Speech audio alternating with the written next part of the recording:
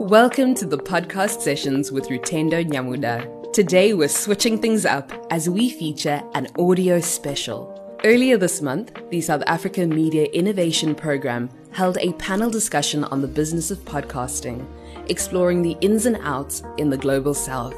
This discussion was moderated by Shandukani Mulaudzi and features the following panelists. Paul McNally, Volume. It's not just that South Africa is new to podcasting, it's that we don't have a culture of recorded audio at all. Kathryn Kotze, Daily Maverick. We've spoken about the cost of producing an episode, and for 20 cents an ad, there's just absolutely no way that that's a sustainable business model. Ramsey, Tesdell, Sowt. As you compare video and audio, don't say that audio is easier and cheaper than video. One, it's not actually true, and two, it undercuts your position. Selly Thiam, None on Record.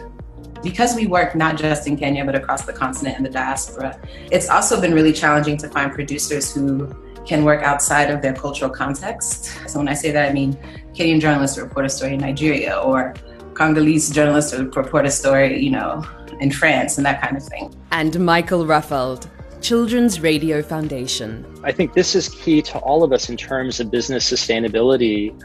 Is we really need to make sure that we're building specific podcast roles across Africa, across languages.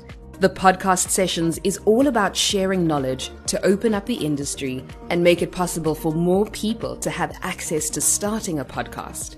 So if you're someone interested in the business of podcasting, this episode is for you. The discussion begins with the panelists providing insight into who they are, the companies they work for, and their experience in the podcast industry thus far. Up first, Kathryn Kotze from Daily Maverick. To give you a bit of background into Daily Maverick's venture into podcasting, is we've been looking at launching a podcast for the last 2 years. And when we started kind of the project, the idea was that we wanted something that had a very high production value. And at that stage, that meant employing new resources into Daily Maverick's family, which was a hard cost. And so because of that, we needed to either get grant funding or to have a launch advertiser on board with us to justify those employments. And as much as we went to market, we couldn't find either. Pretty much organically, when our sports editor came on board and he said, listen, I'm really keen to have my own podcast. I've got the time, I've got the capacity, you've got the equipment, can we get going? And we were able to launch that within our existing resources. And then the big trigger that kind of put pressure on the project was when we went to Poland for the podcasting workshop. And we then started actually with the little tidbits of information that we got from everybody else, realizing that if we were going to do this, we really needed to actually plunge in and try and bring something to the market and then try and see if we could make it sustainable. So the big thing that we had to do was figure out how it is that we were going to launch a podcast without employing any additional resources. Don't Shoot the Messenger is Daily Maverick's current flagship podcast. And the host of that is Rebecca Davis, who'd already established her name within Daily Maverick's writing and had her own newsletter. And we knew she had her own following. And so it was good to leverage off that name and off her voice. And we successfully went through with season 1, but are still sitting in a position where even with a sales deck and numbers and analytics and graphics and something that advertisers can listen to, it's still a difficult sell. We've had a lot of interest, but nobody's actually signed on the dotted line. What we've found, and where we're looking at kind of the sustainability of podcasts as an arm of a media industry, which I think is different to Paul, who's working from a different perspective, is that we're looking at other forms of revenue that aren't just advertising within our podcast that could sustain our editorial production. What we did when we launched Don't Shoot the Messenger, so we get between 50 and 70% of our listens on our podcast through an embedded web player on Daily Maverick's website. The rest of that comes through podcast applications. So we know that the success of our podcast hinges on our audience listening through our platform. Up next, Paul McNally from Volume speaks about their journey from community radio to running a podcast company. We've been through a number of iterations in terms of our business model. We sort of, I guess the podcasting side of the business started when we produced What's Crap on WhatsApp. It's sort of the beginning. It feels like a very long time ago, but sort of towards the beginning of last year. And that at that time we were still involved in community radio and we were still in that sort of space. But we got a grant to produce What's Crap on WhatsApp for a year. And from there we went through, I guess it was sort of like my passion for podcasts I really wanted to like own a podcasting company. And that was kind of a strange position to kind of come from when you want to start a business, because it's actually not the place you should be. And we started a whole bunch of small WhatsApp friendly shows, like 5-6 minutes, but none of them had any advertising and none of them had any sponsorship. And they were really done just to see if they would work. And some of them worked better than others, but we still got them on our website. But it kind of got to this point where we realized that, kind of like to what Kathryn was saying, we had one big show, Alibi, which was getting good numbers, and we still couldn't sell any adverts on it. And that was kind of heartbreaking. And we kind of, over the course of this year, have sort of got to this point where we don't want to do podcasts which aren't bringing in revenue. But the thing is that because we were a startup, we couldn't actually afford to plunge resources into an editorial product which wasn't making any money. And initially that's how I sort of envisioned the whole thing, is that like, okay, we'll do a few paid for projects for like Coca-Cola, and then we'll use that money to pay for our big investigative projects. And maybe that's what will happen in the long run. But at the moment, we can't afford to do that. And I guess given COVID and the advertising sort of like floor falling out of everything, I'm really glad that we didn't back that. I'm really glad that we didn't back the advertising model, because maybe even if we'd had it at the beginning of the year, we wouldn't have it now. Selly Thiam from None on Record, based in Kenya, admits their transition into the industry was fairly smooth from the beginning, as they tapped into already existing resources, networks, and grant funding. The background of None on Record is that we are an African LGBT media organization. So we launched a podcast called Afro Queer. So now we're on our 3rd season. It was part of the Google Podcast Creators Program and has subsequently become kind of our flagship show and has been really popular over the last couple of years. But when we started our company, we already had maybe about 6 years of producing content on the continent, mostly video documentary work. And working and training activists. So we already had a pretty robust funding model that was all based in nonprofit funding at that time. So what we did was we used our reserves, actually, because we had a pretty healthy reserve to launch AfroQueer, because we didn't have any funding at the time to launch AfroQueer.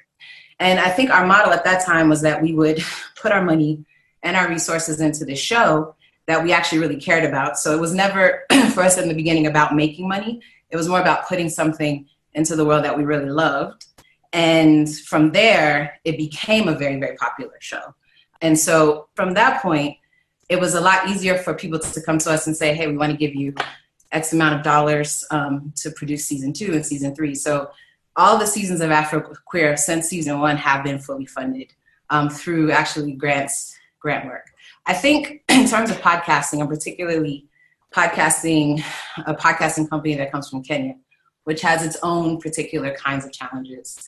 We have a censorship challenge, all kinds of challenges of doing a company here in Kenya. We've never really thought that advertising was going to be the way to go for us. Even when we were approached to have someone sponsor advertising on our show, it ended up being something like $300 for the season. That was our first sort of idea of how much money that we were not going to be making through advertising. So we immediately ditched that plan. And what we've actually decided to do is we launched something called AQ Studios, which is our actual podcast company. And from the success of AfroQueer, we were able to then raise funding for 3 new shows that were in production and are going to launch around September and October of this year. So in the beginning, there was a pressure for us to try to have a for-profit model for what we did. But that model wasn't going to work, at least not yet, not here. So what we wanted to do was leverage already our nonprofit sort of track record. And it was easy to then pull in, a couple $100,000 to launch AQ Studios at that point. So what we're doing now is we have the time and the space and the resources to produce these 3 new shows. Because of the notoriety of AfroQueer, we were actually able to pitch to Spotify for another show that we could co-produce, and that will actually bring in tons of revenue for us. But it also gave us time to produce shows we really, really loved, and also to work with producers in Ghana and other places to give them time to actually produce their show in a way that they also loved. So we were able to underwrite the shows that way. From the Middle East, Ramsey Tesdell unpacks their various revenue streams, including listener revenue. The company that I co-founded and now run is called Sowt. And Sowt in Arabic means voice or sound. And so we work in basically everything audio related. And similar to kind of Selly's journey, I had been working in media for a long time, and we're a new kind of podcast company. So we don't have the legacy of, print or video or anything else. And so when we started as a pure podcast play. And that has worked well for us so far. And like Selly, we have built a business model and a business partly underwritten by grants and services. So part of our revenue stream is grants. And so we get grants to produce shows, to do various activities, but we also get a decent amount of service contracts. So we produce white label content for other people, for other media organizations, for civil society, for NGOs. We've done a couple of UNDP, UN, various things that have done well for us. And so that's part of it. The other thing that we do, we have taken the can of advertising and kicked it down the road as far as possible, basically, with the idea that we understand that advertising, has been a good revenue and business model for many years, for many different things, but we're interested in looking at that in a different way. So before I talk about what we're doing in advertising, I'll talk about kind of the priority strategies that we're doing. So like I said, grants are a good part of our business model. Service grants and contracts are another part. And then the third part that we're working on right now, and we launched a couple months ago, is listener revenue. So like a lot of other media organizations, we're looking to monetize the people who are reading and listening. So instead of reader revenue, we're looking at listener revenue. And what that entails is we launched a thing called Sowt Plus. And Sowt Plus is basically what it suggests. It's Sowt plus a lot of other stuff. So you get access to our podcasts. We're working on doing exclusive stuff for that. And the final is kind of advertising. But what we're trying to do there, instead of building out an ads team that will go and sell things and whatnot, again, we don't have existing kind of departments that do that. We're focusing on kind of title sponsorships. So going to people and saying, listen, here's 10 episodes of a show that does really well, that reaches these people in this demographic, in this geographic, et cetera, sponsor 10 episodes for this amount, and we'll make sure you get a ton of reach and whatnot. It saves us building up kind of the infrastructure of building like ad sales, and also so that we don't have to compete with people like Spotify, who have, Spotify Ad Studio, where you punch in like a paragraph, they record it, they put the music, and they blast it out to millions of people who already subscribe. I love Spotify and I subscribe to them, but I'm also very concerned that they will do what Facebook and Google has done to the audio ad market as well. And so, our content's there on for free and they monetize it. So we should get some of that percentage probably pretty soon. Our final panelist, Michal Rahfaldt from the Children's Radio Foundation, discusses how skills development and collaboration have been key to their business success. The radio workshop was started by the Children's Radio Foundation, which is based here in Cape Town, is a nonprofit working with 72 radio stations across 6 countries. And as the Radio Workshop, we are a for-profit podcasting production and training business where the majority of the profits will feed back into the nonprofit Children's Radio Foundation to really fund our youth radio work across Africa. So the business model is a little bit unique, but also allows for a mixed, a kind of blended revenue stream similar to what Ramsey and Selly were noting with their work. We are currently a team of 5 based across Southern Africa. We have an editor and a business developer also working with us from the US. And we're finishing up a pilot of our new podcast, which will be shopping around next month. Really excited about it. It's a narrative, nonfiction podcast produced in partnership with journalists across Africa. And that's really one of the distinguishing features of what we're doing, is that we're co-producing podcast episodes while actively training journalists as podcasters, which also has a bit of a business opportunity in it as well to do sort of paid for training work, largely funded by donors. So we have a little bit of a niche market that we're working with, journalists who are already great reporters and storytellers who don't necessarily have experience in radio or audio or podcasting. And they're the kind of person who is maybe a writer for a newspaper in a city in West Africa, but are so obsessed with podcasts themselves personally and probably have their own pet project of something they want to do. People often say, oh, I want to do This American Life of Nigeria, for instance. But they also don't know where to start in terms of the skills. So our model is really soliciting pitches from these contributors and working with them to shape their story for our podcast, where they work with one of our producers and also an experienced podcast editor, which is key, I think, to the business model of podcasting. And I'll mention that a little bit later. And of course, they get paid for what they produce for us at a market rate, but also a hell of a lot of training and mentorship, and also some support on their pet projects. So that's really the role that we're going for. And because of the history of the Children's Radio Foundation, we're able to rely on existing relationships with donors to actually fund some of these projects. And I think that's also been key to our sustainability in that very long process of creating your flagship show that takes quite a bit of time. And also, I think this is key to all of us in terms of business sustainability, is we really need to make sure that we're building specific podcast roles across Africa, across languages, editors, sound designers. And what we're trying to do is really think creatively about people who are already playing similar roles in other maybe media institutions that could be amazing in a podcast role with some tutelage. So for instance, we're working with hip hop producers and beat makers to train them to get up to speed on what sound design in podcasting can look like. And really creating work also in a time when work is few and far between.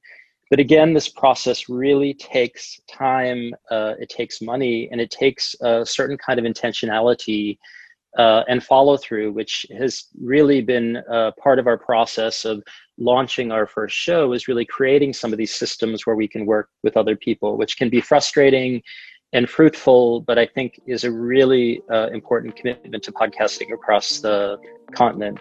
From here on, Shandukani Mulaudzi will facilitate the rest of the conversation, discussing topics such as listenership, branded podcasts, skills needed in the industry, and the relationship between radio and podcasting.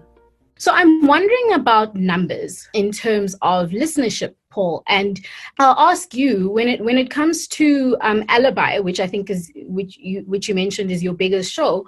In terms of numbers, what does it look like? It's kind of difficult. I mean, Alibi did well when it was initially released. Obviously, there was a huge spike, and I think what's interesting about it is people are kind of finding it organically. I mean, I think it does about 2,000 listens a week at the moment, but like that's kind of much lower. I mean, it came out in the second series came out in January, so it's much lower. It's just sort of like legacy kind of listens are going on now, and what we've sort of found is that kind of most of the biggest draw in town is from Apple Podcasts. So it's kind of coming from just people like searching. I don't know what they're searching, but basically there's enough reviews on it that are it's kind of spitting out on people's search feeds and on iTunes and that kind of stuff.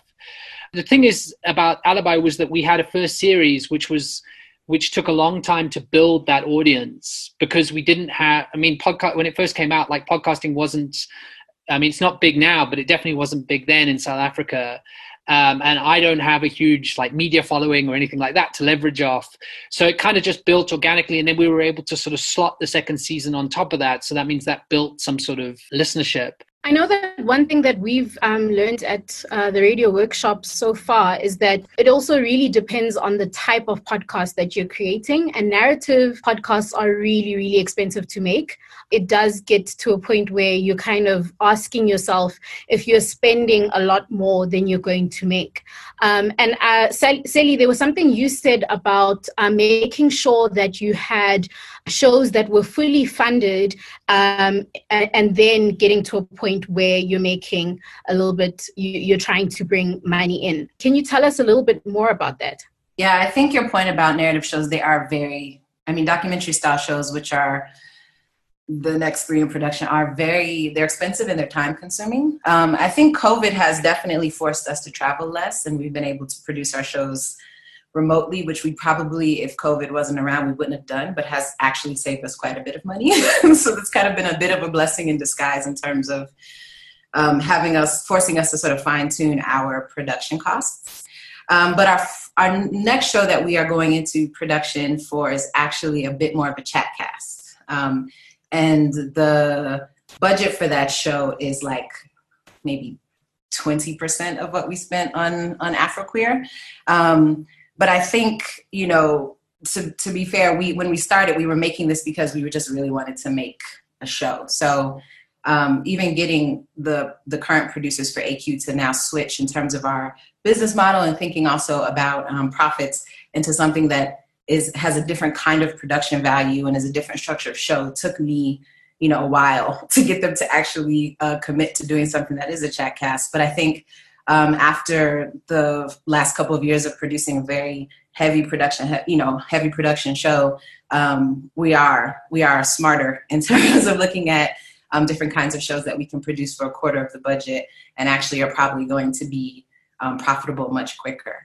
I'm quickly going to ask Ramsey this question about listener revenue. I find that so interesting. I did a short stint at Gimlet at the Nod. When I was there, they were talking about like branded podcasting and how when you get to a point where you're starting to create like podcasts for clients, it can get really, really annoying and really sticky because they want one thing, but they're not really sure what they want. And then they got to the point where they were like, you know what, let's also try and see how we can actually make money from the people who are actually interested in our content as individuals and not necessarily as big donors. So I'm interested in how you guys got to that point of the listener revenue and what it looks like for you. Yeah, I think it's a fantastic question. And I mean, if you look around media, you see a lot of people going towards listener and reader revenue and subscription models. And I mean, for us, I think what pushed us over the line, there's two things really. One is my personal hatred of advertising and listening to ads. I pay for, subscription services so I don't have to listen to ads.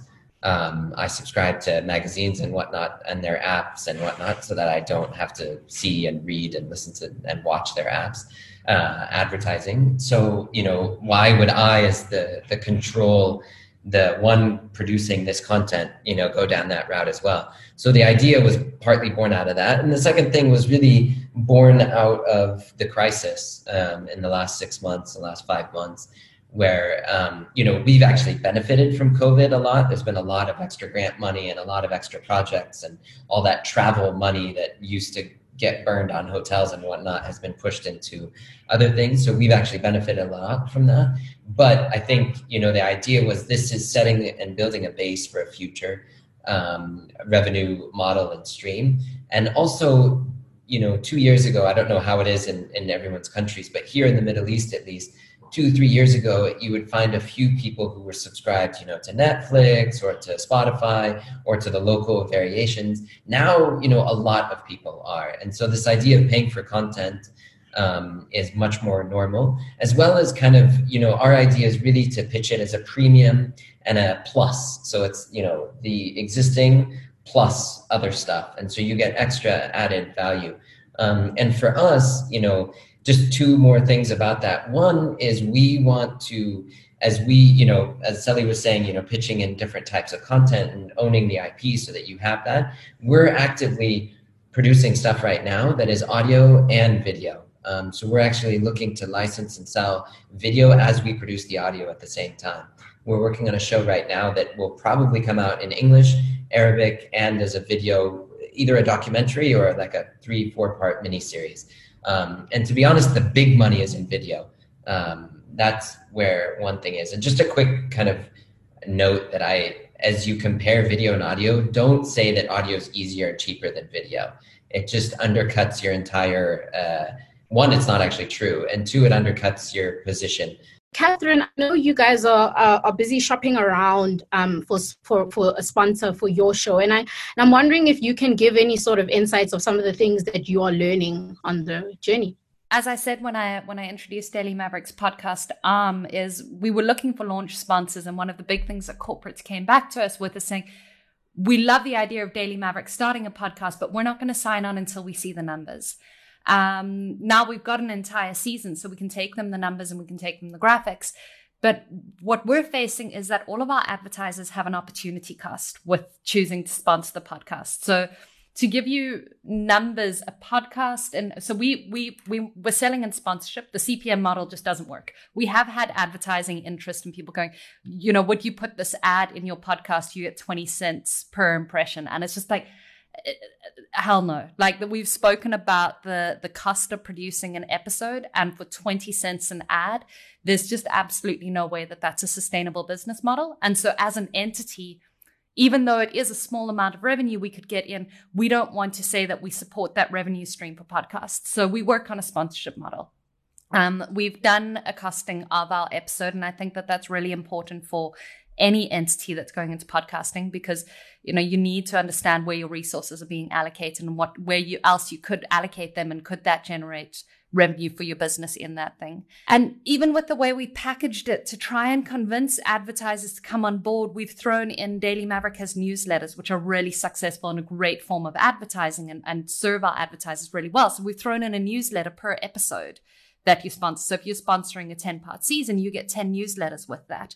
And then we've thrown in banner display. So by the time you actually work out the value of the newsletter and the value of the banner display, the advertiser is essentially getting the podcast for free. And even then, we're still struggling to get people who support Daily Maverick, support the brand, love us as an advertising model, and they're not buying in. And I think the thing, and it's what I try and explain to our editorial team time and time again, is what we need to understand about advertising is that these agencies and these corporates set a budget at the beginning of the year. And they have an objective. They have something that they need to achieve with that budget. They either need to sign on clients into a certain fund, or they need to sell something, or they need to do that. And the podcast is very rarely going to help with that. And the other problem is that tracking conversions within podcasts is a lot more difficult than tracking conversions within a banner ad. And so our advertisers are always going to face these opportunity costs. And so you're looking for a perfect storm with a podcast advertiser where they want brand affiliation and brand exposure. They're not looking for conversion. And that's a rare find in the advertising market in South Africa at the moment. Question to all panelists: what skills people think need to be more fully developed where they are working to allow for a more robust podcast industry? So if you can just quickly, Ramsey, tell us, what do you think is a skill that needs to be developed in your area? I mean, just really quickly, I think one of the main struggles are good editors, not just for podcasts, but for kind of media in general. And then on the flip side of that, having journalists that will accept the back and forth of an editor. A lot of people, like, once they hand in a piece, they're like, this is God's writing. It's the best thing ever. No one can change or make this better. It's like, okay, we're going to need to work on that attitude a little bit. So both of those things are really important. And I'm sure other people have noticed this as well, but I know I've talked to Selly about this recently. For us, we worked with a lot of film people who've produced video. They get the scripting, they get the editing, they get the production, they get the kind of component building. I found journalists and even radio people very hard to kind of retrain or to click on to kind of the on-demand kind of nature of audio, of podcasting. So video people have been much better. If you're looking to plug into an industry that's already out there, anyone who's really worked with video and scripting and documentaries or even fiction people work really well. Selly, you have a video background, don't you? Yeah, I agree with Ramsey. I think people being precious is a big problem, but mostly what we need some really, really, really great producers. And so Mike touched upon this as well. Even our sound editor, he was a music guy who worked the boards, and we brought him in and we have taught him how to edit all of our shows. And then he's brought in like his group of young, musical engineer. I don't even know what they're called. So he's taught them how to edit documentary style shows. So we've actually had to build our cohort of sound editors. The other big challenge is that we have a lot of radio journalists in the region, but they've mostly been trained by like BBC. And so actually training them how to do documentary style and narrative style radio has been a task. There's a lot of ways that people think audio is supposed to sound that we've had to sort of unteach, and that's been a huge challenge, but we've been able to get through that. And I think Ramsey's right in terms of filmmakers. I think documentary filmmakers have been really great to bring on. And also documentary editors have been really great to bring on. And so for there, we're doing well. But I think also to point out, because we work not just in Kenya, but across the continent and the diaspora, it's also been really challenging to find producers who can work outside of their cultural context. So this is also something we've had to really train people to do, and to feel comfortable to do so, and to be able to tell stories outside. You'd be able to report stories outside their cultural context. And when I say that, I mean Kenyan journalists to report a story in Nigeria, or Congolese journalists to report a story, in France, and that kind of thing. So that's also been a process for us.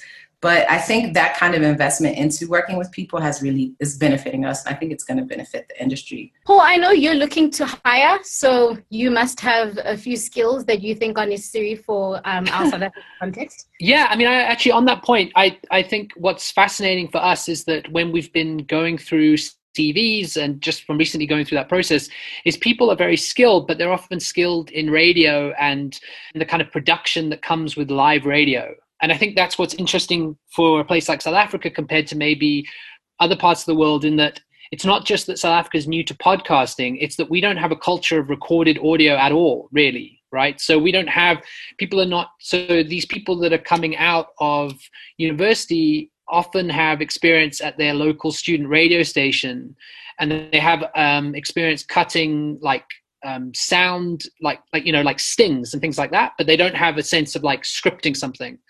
And there are exceptions to that, and I'm not trying to knock the universities in South Africa, but it's just sort of like, I understand why that is because people are kind of like their goals is in terms of getting a job at 702 or Cape Talk or somewhere like that. And I think that's a shame, and that's a huge gap. So when we were going through trying to hire someone, we were really kind of looking for someone with experience, but also someone that has listened to a lot of podcasts and is kind of interested that in their own time, because they actually haven't often been able to get that experience through their work.